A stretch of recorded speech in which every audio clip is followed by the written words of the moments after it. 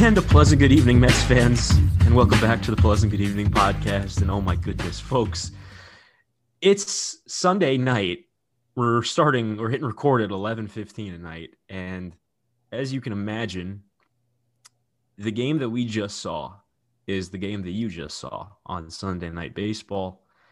And myself, Sam Lebowitz, joined as always by the lovely Jack Hendon. We wanted to record immediately after the game ended because, especially as this game was unfolding, it turned out this is a game we wanted to talk about in detail. And Jack, I know I'm feeling a little shaken but excited. How are you feeling? Oh, I'm over the moon. I had so much fun. I don't even care about what led up to that final out. The fact that it happened, the fact that it's how this series ended, it's just so amazing. This has been an inside joke between the two of us.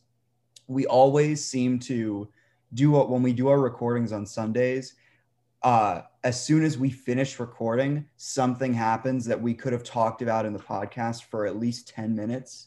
I'm very happy that we've waited this one out because we could talk about this, I think, for at least 90 minutes. We're not going to do that because we have other things to do, but I'm over the moon. This has been the best series in such a long time. I'm thrilled. I hate the Phillies. If you somehow missed it for you folks at home, if you somehow missed why we're so, pent up with energy on a Sunday night, the Mets and the Phillies just played a great series.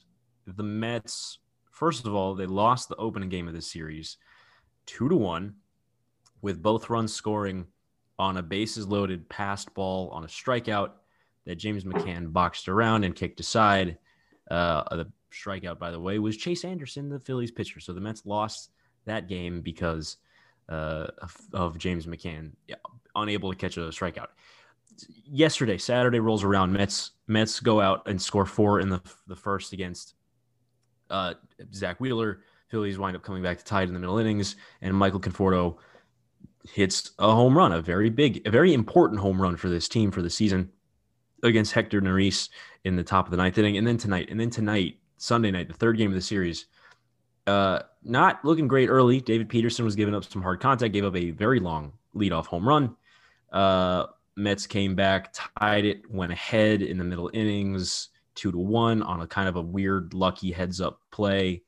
Then Didi Gregorius hit a 3-run homer to put the Phillies ahead against Miguel Castro, kind of the first time Miguel Castro hasn't looked great this year. Then the Mets came back. They scored 6 runs in the top half of the 8th inning. Kevin Pillar hit a home run. Jonathan Villar had some really cool base running play that he did that tied the game. Then Pete Alonso cleared the bases with a 3-run double. And then the Phillies down 4 runs in the 9th inning against Edwin Diaz. Roman Quinn hit an RBI triple.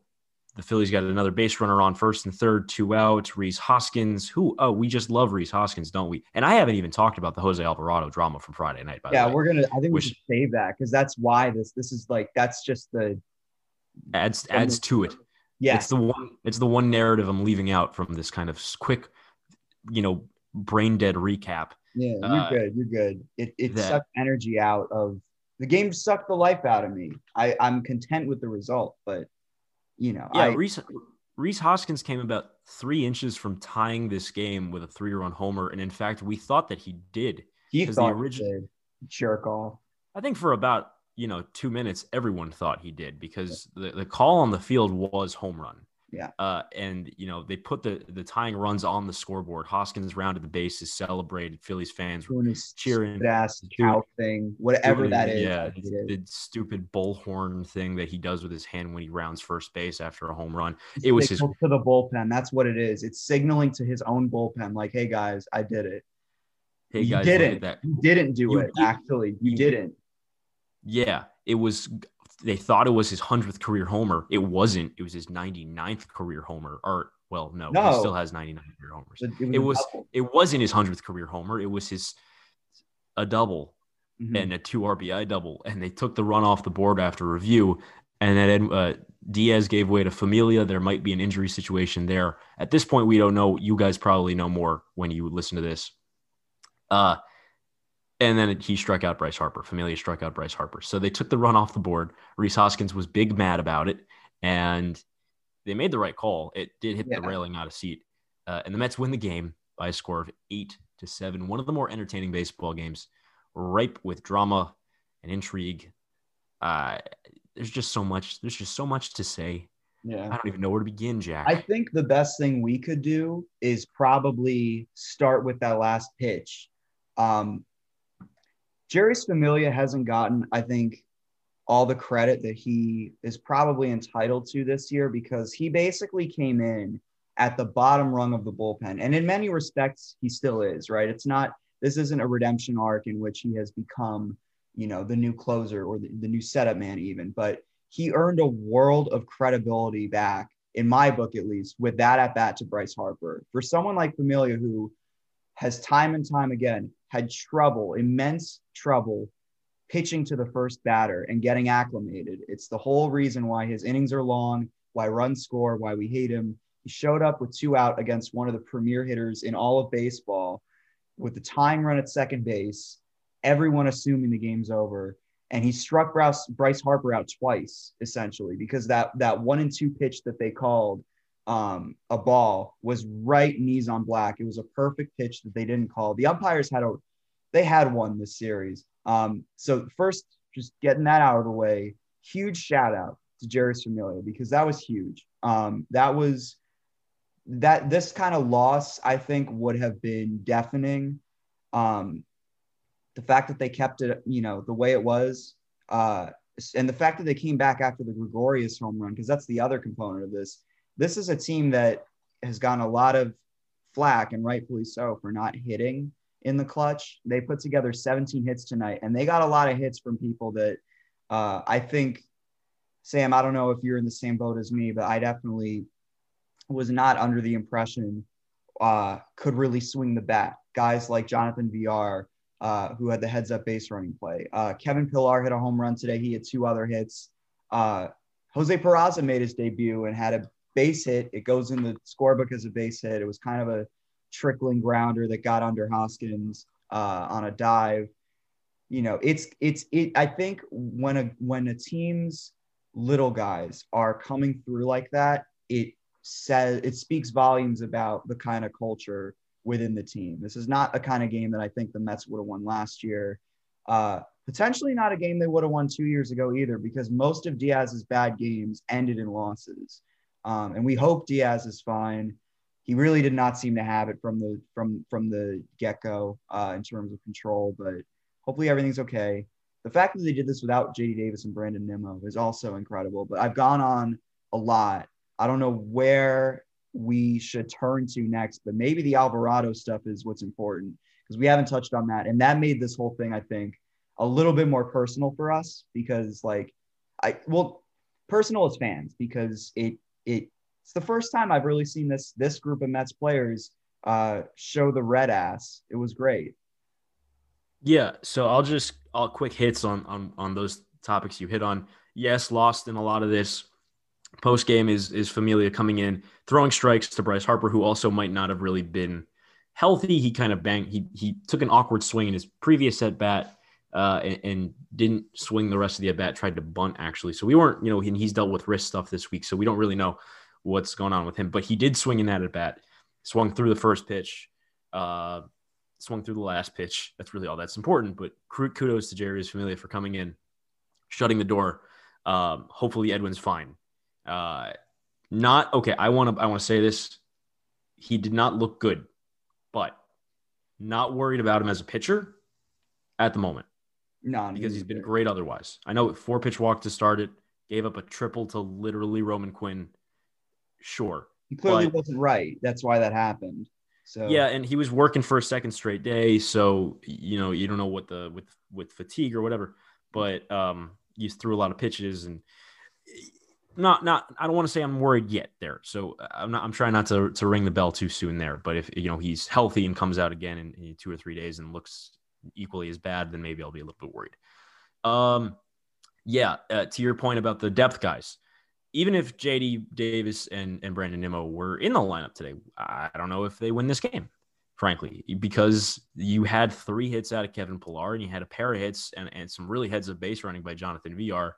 And, I've been very critical about Kevin Pillar. The guy freaking blocked me on Twitter for a critical tweet. Not even that bad of a critical tweet. Come on, Kevin, you know that. And I've been pretty critical about Jonathan Villar too, because the guy takes some really bad at bats. He took He a had really, a really really bad bad at at bat today too. I mean, it yeah, wasn't with runners a great game. on base. He took a really, really bad at bat where he The swung at worst 3 of the pitches at year. his head. Yeah. But other than that, I mean, he has been a decent pickup this year. He had the walk-off hit against the Phillies a few weeks back at Citi Field, and he played well today. And he had that really, really heads of base running play in which he went first to third on that weird kind of single from Peraza in which he hit a one-hop smash to Rhys Hoskins that Hoskins let it hit it hit Hoskins' glove and trickled behind him. Villar went first to third on that play, and then kind of the Phillies. I think Hoskins was mad about the fact that he didn't come up with the play and tossed it into his second baseman, kind of, Lobbed it. lollygagging. He paid no He lobbed attention it to in. VR. And Yeah, I was looking for the right adjective there, but he lobbed it into his second baseman. And VR saw the lack of awareness from Hoskins as he was throwing it in and broke for home and beat the play without a throw, and that tied the game at 4. And that was after Pillar had hit a home run for his 3rd hit of the day. So these, as bad as Pillar has been and as kind of meh as VR had been, like, they don't win this game without those 2 guys. They came up really big for this team today.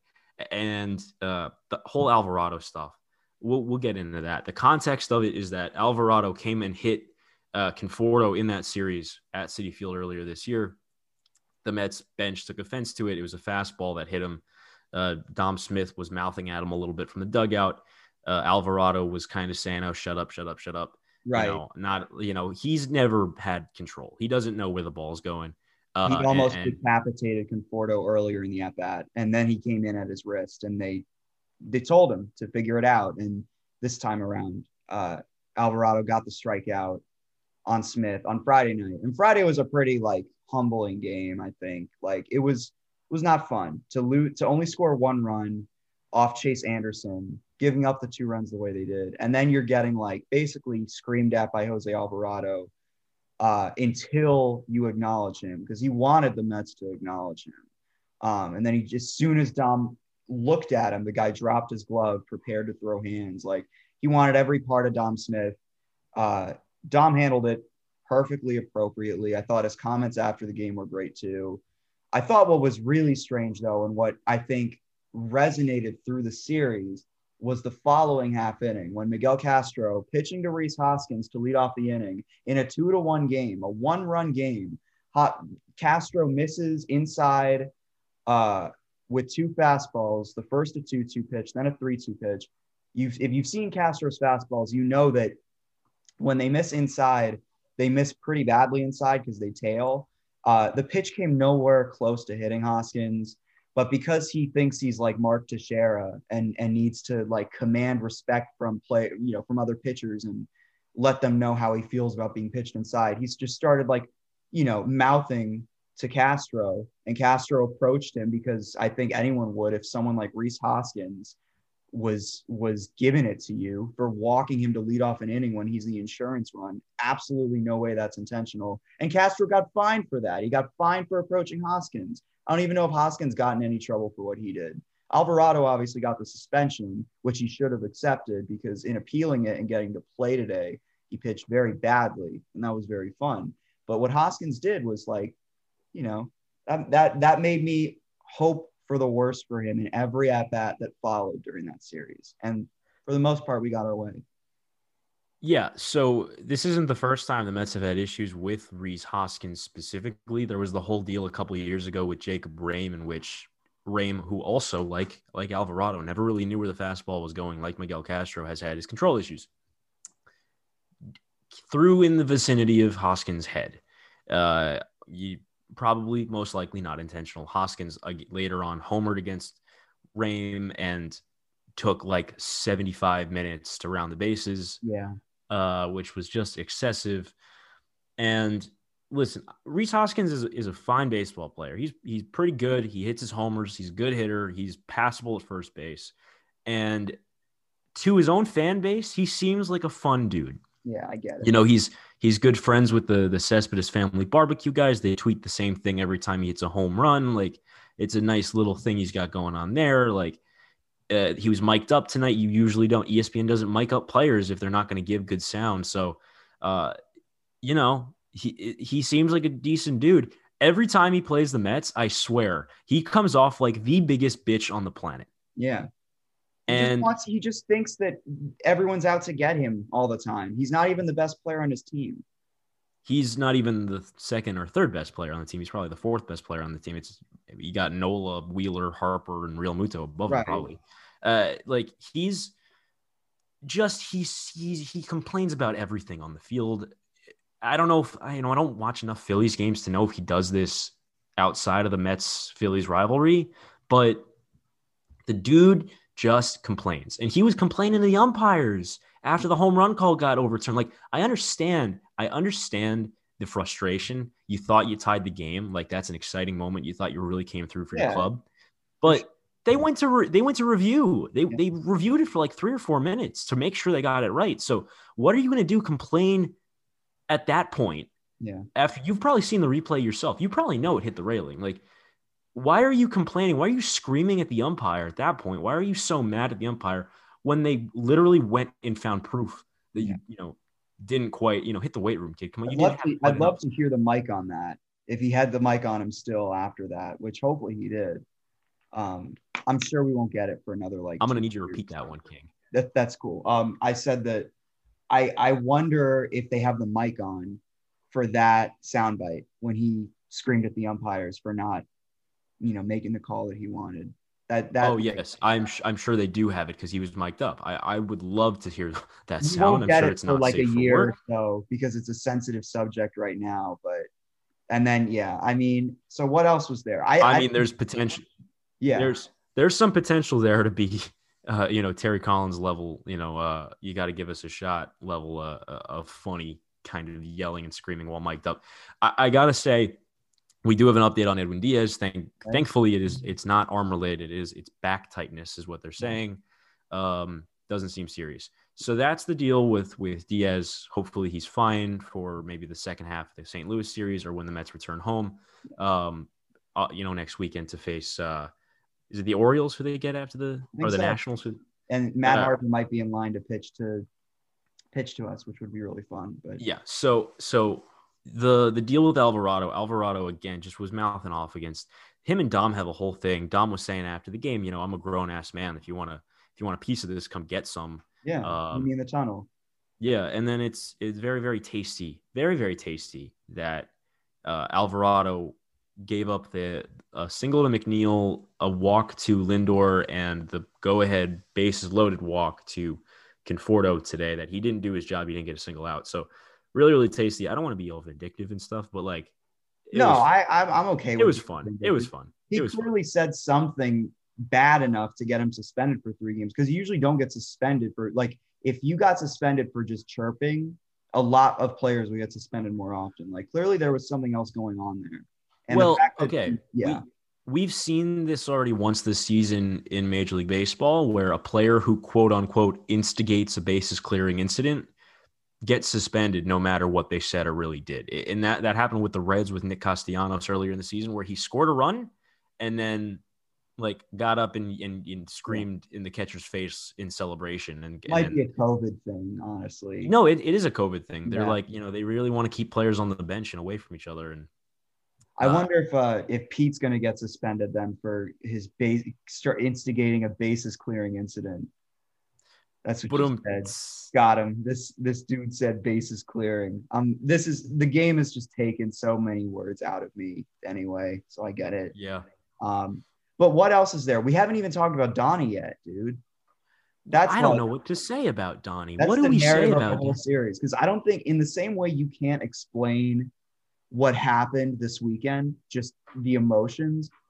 You can't point to a guy and be like, yes, that's Donnie Stevenson. We have no idea if Donnie Stevenson is real or not.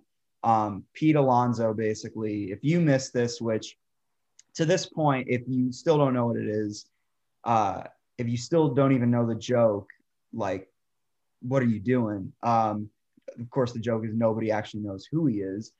Pete mentioned that the Mets brought in like another assistant hitting coach named Donnie. He just referred to him as Donnie. He's like, I forgot his last name in like the post game. And then at the last second, he goes, oh, Stevenson. Like, he's just got the best poker face. And I think as soon as Steve Cohen tweeted later on in the night, like what he said, which was basically like, yeah, I love Donnie. He's a great find. He's super cheap.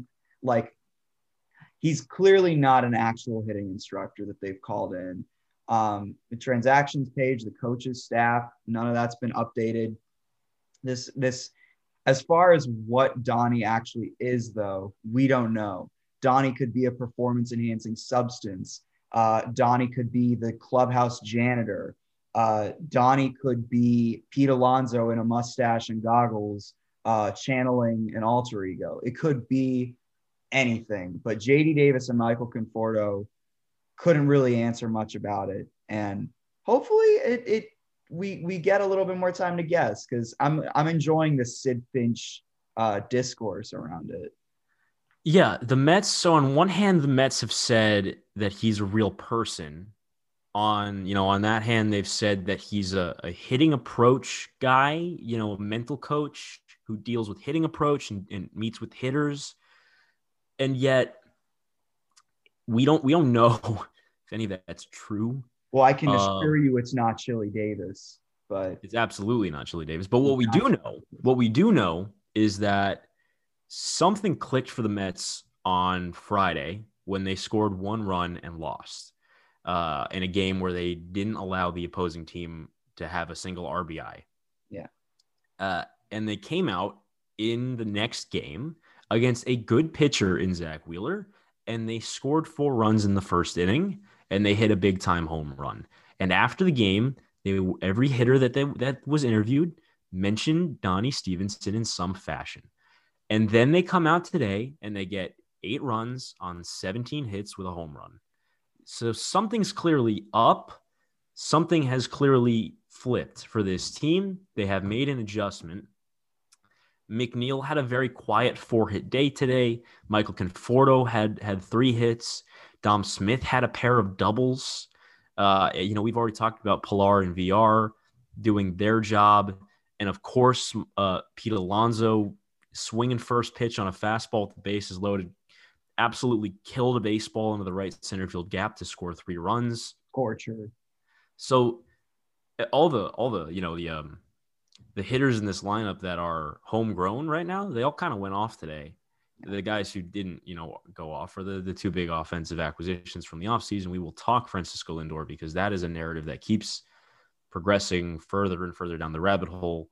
And also James McCann is just kind of not a good baseball player right now. But something clearly clicked. For this offense after Friday night, whether they had, one of those closed door meetings that always seems to have at least some kind of effect, but something clicked. And whether Donnie Stevenson is a real person or not, whether he was hired after that game on Friday and came in and screamed at these players and told them what they're doing wrong on Saturday afternoon before that game, or if he's cocaine, I don't know. Pete Alonso rubbed his nose tonight on the base paths. Who knows, man? I actually have a theory, and it just came to me, and it actually makes perfect sense. Can I pitch it? Do we have like 2 minutes for me to pitch this? Do we have an opportunity? Yes, King, speak your truth. Okay. Because my honest opinion is that the thing that it changed the complexion of this series, especially from an offensive standpoint, was Jose Alvarado provoking the Mets the way that he did, provoking Dom Smith the way that he did. I think Donnie Stevenson is Dom Smith's alter ego. You think about it, the initials are perfect. The context makes sense because he may have been like, what if he's like, you don't want to bring Donnie Stevenson out, right? What if that's what it is? What if it's like this, as I say it, it doesn't sound as smart, but I'm down with that. That makes sense because Dom's post game comments after that loss on Friday, when he was like, "Man, I'm Very a grown ass man." badass. Very Oh yeah, not what we're used to. yeah. Dom is a great guy. We love Dom. We rarely ever see that aggressive side out of him, especially when talking to the media. And I could see that. I could see him, because they said that was another thing that they were saying is that Donnie Stevenson fires the guys up. So Dom's comments post game, they could have had, the clubhouse amped up like, all right, Dom's got our back. He's ready to fight for us. So let's go out there and fight a little bit. And Dom is making like league minimum. He would fit Steve's description as very cheap. He is pre-arbitration, yeah. So that could be it. That could be honestly, it. Yeah, we might have something. The FBI might be knocking on my door in a second now. But we might have something. Donnie Stevenson, Dom Smith. Crazier things have happened, but it could be just a little. It could be like a magic 8 ball that they're shaking. How are we gonna score runs today? Favorable. All right, cool. Let's go do it. Like, who knows, man? It could be a little doll they're praying to all Major League. Yeah, like Jobu. To freaking ESPN Sunday Night Baseball, and we're not gonna do this every time there's a Sunday night game, but like, of course, ESPN didn't even mention it. Didn't even think to acknowledge it. The entire game, all they were talking about was how awful Francisco Lindor is, which is like completely unfair. I mean, he hasn't been a good hitter. He went hitless today. There's no denying he had a bad month and he hasn't broken out yet. A-Rod just like, apparently Howie Rose had a lot of things to say on the radio call, which weren't very savory. I haven't listened to it. Knowing how Howie Rose spoke to Francisco Lindor during that extension presser, like I wouldn't be surprised if it's just like extremely stupid Long Island radio brain, but like A-Rod was just calling his swing lazy and complicit or complacent or something. It was like where do you get off? Like, just leave him alone. That's honestly how I feel about it. I think Lindor's gonna be fine. I think that the Donnie Stevenson thing is way more relevant to what the team is doing right now than anything that Lindor's doing with the bat. I realize that's kind of a tangent to throw us on, but I also think that, like, I don't know, man. Like, yeah, I don't like ESPN. It's frustrating. It's okay.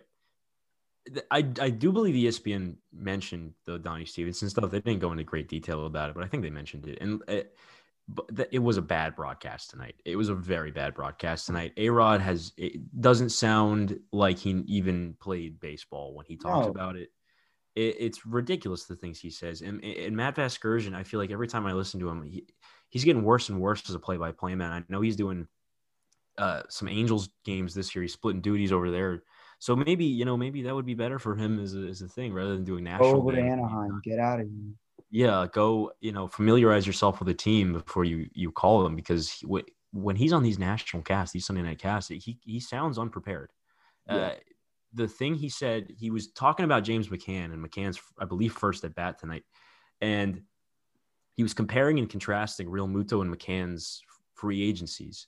Yeah. And he said that the Mets wanted Real Muto, that they had their eyes set on Real Muto, and they pivoted to James McCann once the Phillies re-signed Real Muto, which is just absurdly not true. I don't know how you get that wrong. Even the whole narrative around the McCann signing was that, why are you giving him all this money when Real Muto's right there? And McCann signed well before New Year's. Yeah. He was the I think it might have still been November when McCann signed, and Real Muto signed in February. Yeah. So it's just he clarified it like 3 innings later when someone clearly got in his ear and said, "Hey, you said this earlier. That's a mistake." But the fact that's an egregious mistake, because he got the timeline completely wrong. And the fact that you're making a huge deal of this, it's this weird narrative every time the Mets are on not just Sunday Night Baseball, but national telecasts. I've noticed, because they've been on a couple this year. They make a really big point to talk about the fact that the Mets have signed all these free agents, these major league free agents, like 9 free agents. Yeah. And so when Trevor May came in the game, they were like, he's one of the 9 free agents the Mets got. James McCann, one of the big free agents the Mets got. So, they're focusing on a lot on McCann, but like if you're going to focus on the offseason the Mets had, get your timeline right. Yeah. That should be in the notes packet. Maybe it isn't. Maybe they're not prepared. It's I don't know, man. I sound prepared. I wish that ESPN put the same, at least half of the effort into baseball broadcasts the way that they do when they're making these like Avengers style promos for the NBA, which are amazing. I wish there was that for baseball. Like that's so good for the sport. And yet here, I honestly, I think what they do is they just hand A-Rod the keys. They're like, A-Rod, you play baseball. Why don't you talk about the game for like, 3.5 hours? And A-Rod's whole thing is that like everyone who tries to hit a home run is the Antichrist because God forbid somebody hit enough home runs to like, pass him in the record books. Like all that time spent mooching off of, taking performance enhancers and hitting home runs. And now like, if a guy's not hitting the ball on the ground, he should be tried and quartered. Like that's A-Rod's whole game. Every time he's on the broadcast, that's his approach is like, man, I really wish he's talking about Lindor in batting practice. Like nobody ever goes into batting practice and is like, I'm only going to hit the ball on the ground. Unless you are somebody who already has no power and a lot of speed, that's batting practice is not a time to hit balls on the ground. Yeah, if you're Tim LeCastro or Nick Madrigal, go ahead and do that. But if you're Francisco Lindor, just hit the ball hard. Like stupid. His comment too, where he was like, he should be. It was so. You know what it is? He just loves the smell of his own feet. All he does is talk about his Yankees, his time. He's like Lindor should be a little bit less like Giambi and Matsui and a little more like Derek Jeter and Johnny Damon. He actually said that. And when he said that, I wanted to throw my computer across the room. I'm so glad he's on the team. I have a feeling he'd get along with Chili Davis great. He said one thing about Lindor during this telecast. He said that weird comment. Yeah, like you said, like he should be more like Jeter and Damon in terms of approach. Like, should you get arrested? First of all, this is sorry. This is a guy with like 30 homer seasons, and you're telling him that he shouldn't be, vying for that. He said something about Francisco Lindor, and I understand Francisco Lindor has like it's perfectly viable to be critical of Francisco right now because he has been bad. It seemed like maybe he was getting close to turning the corner the other day. He was hitting some balls hard. Today, his first 4 plate appearances were god awful, and then he walked, and then in his last at bat, he worked the count full and got thrown a really nice 3-2 breaking ball and hit it fairly hard, but right at the second baseman. So, last 2 at bats better than the first 4, but first 4 were god awful. And so A-Rod was being critical about him. And sure, you have every right to be. The guy's hitting under 200 right now. He's got like 2 or 3 extra base hits the entire season. So like that, I have no problem with that. What I have a problem with is first of all, you being a man with over 600 home runs in your career, saying you want to penalize a guy for hitting home runs. Like, first of all, hypocritical much. Second of all, what? You said that if you were Chili Davis, if you were his hitting coach, that if Francisco Lindor hit more than 20 or 25 home runs in a season, you would penalize him? You would fine him for hitting home runs? I think Alex Rodriguez is one of about a dozen men on the planet who should understand the value of the home run. Yeah. And yet he so clearly doesn't. He so clearly doesn't. He doesn't understand why home run. Yeah. The other thing, and then I think we will probably be best to move on to James McCann, who's been a lot worse in my opinion. Going back to ESPN not being prepared, the whole thing about how because A-Rod's whole thing, he just prematurely diagnoses the Lindor situation without even understanding or even attempting to understand what's happening statistically with him or this team. He just gets on a soapbox about how Lindor is getting under the ball too much. He's trying to hit too many home runs. Anytime a hitter's doing something wrong, it's because he's trying to hit too many home runs. That's A-Rod's prognosis. But if you look at Lindor's figures, all he's doing is hitting weak ground balls and popping out to the infield. He's falling under some weird small ball approach that he will get over because he's a professional. But it is not this. It's not like what we would see with like Cespedes 5 years ago, where he would get in this rut where he gets super pull happy and try and hit home runs. Like Lindor is not that kind of player. It's just extremely lazy and it's not a good look. Just especially when that's one of the best hitters of all time. Speaking that way, it just I don't know, man. That's all I have on ESPN.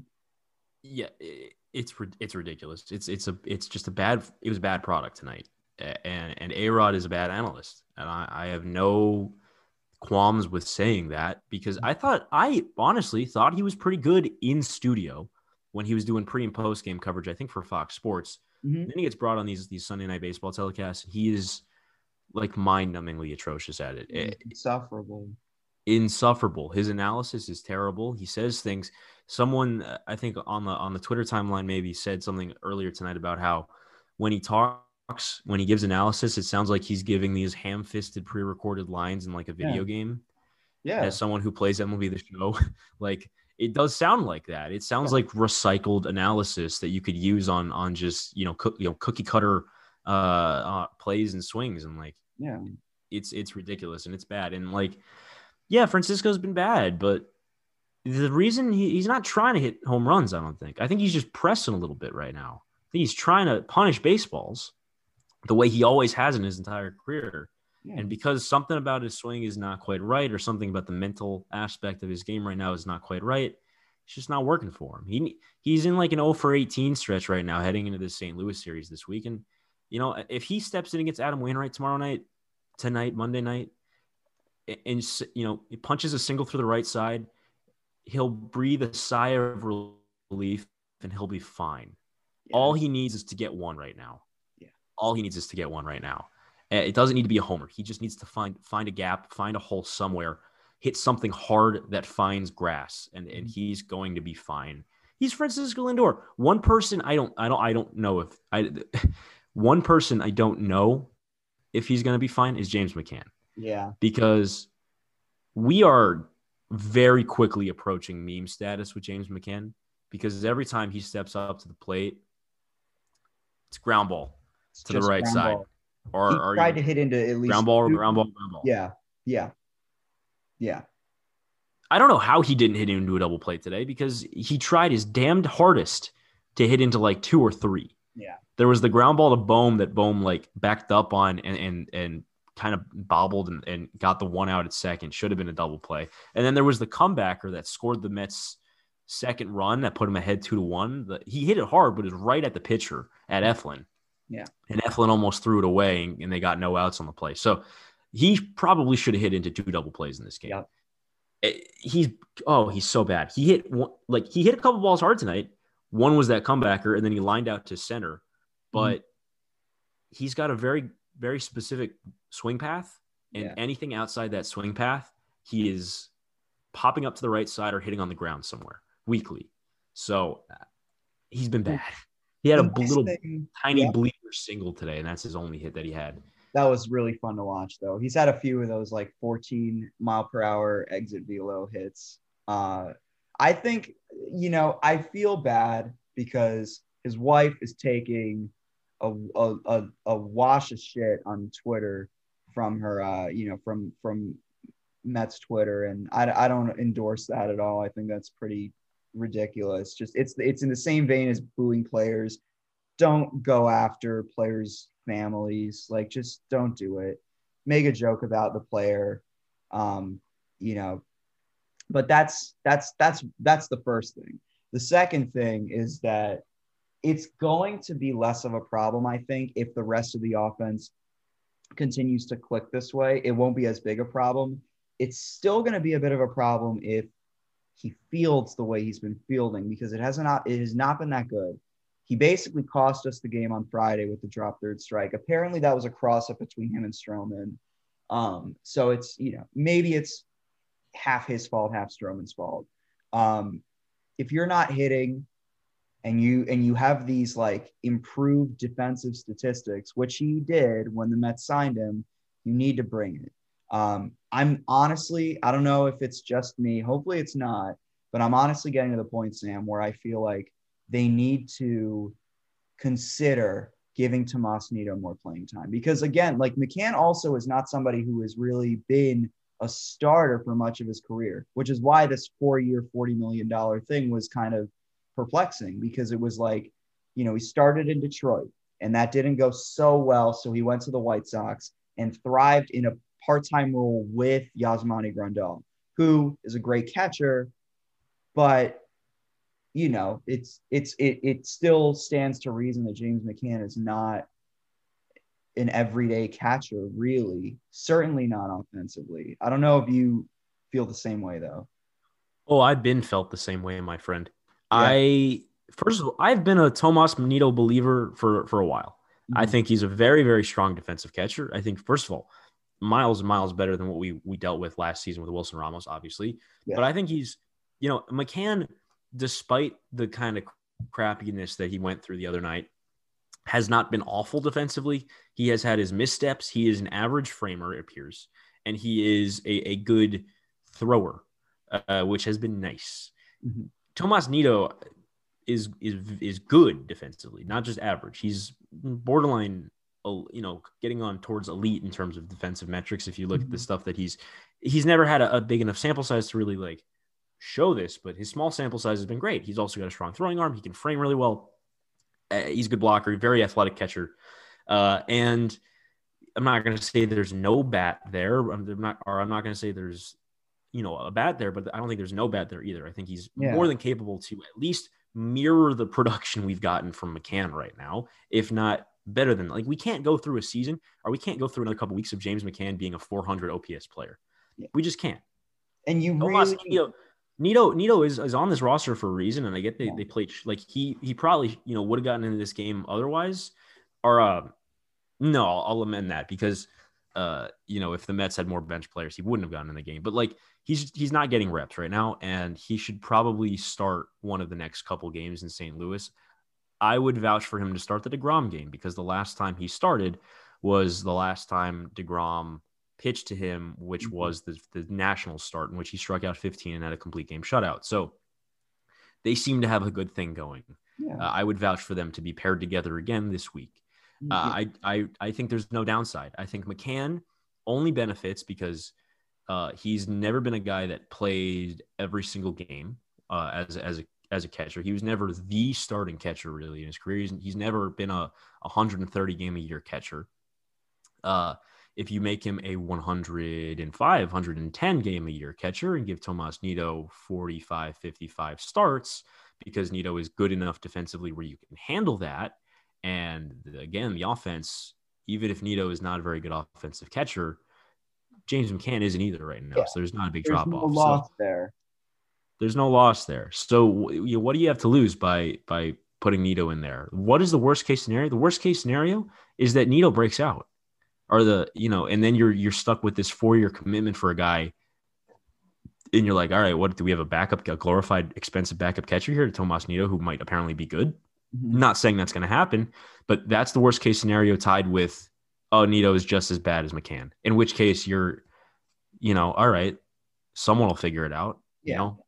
Yeah. Would you rather pay $40 million for 4 years for a bad product that is consistently bad, or would you rather pay $40 million for 4 years for a bad product who doesn't have to play all the time because you decided to play a good product over him?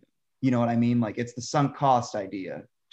And it's not fair to say that it's a sunk cost, because it's only April and we're giving Lindor a pass for his bad April.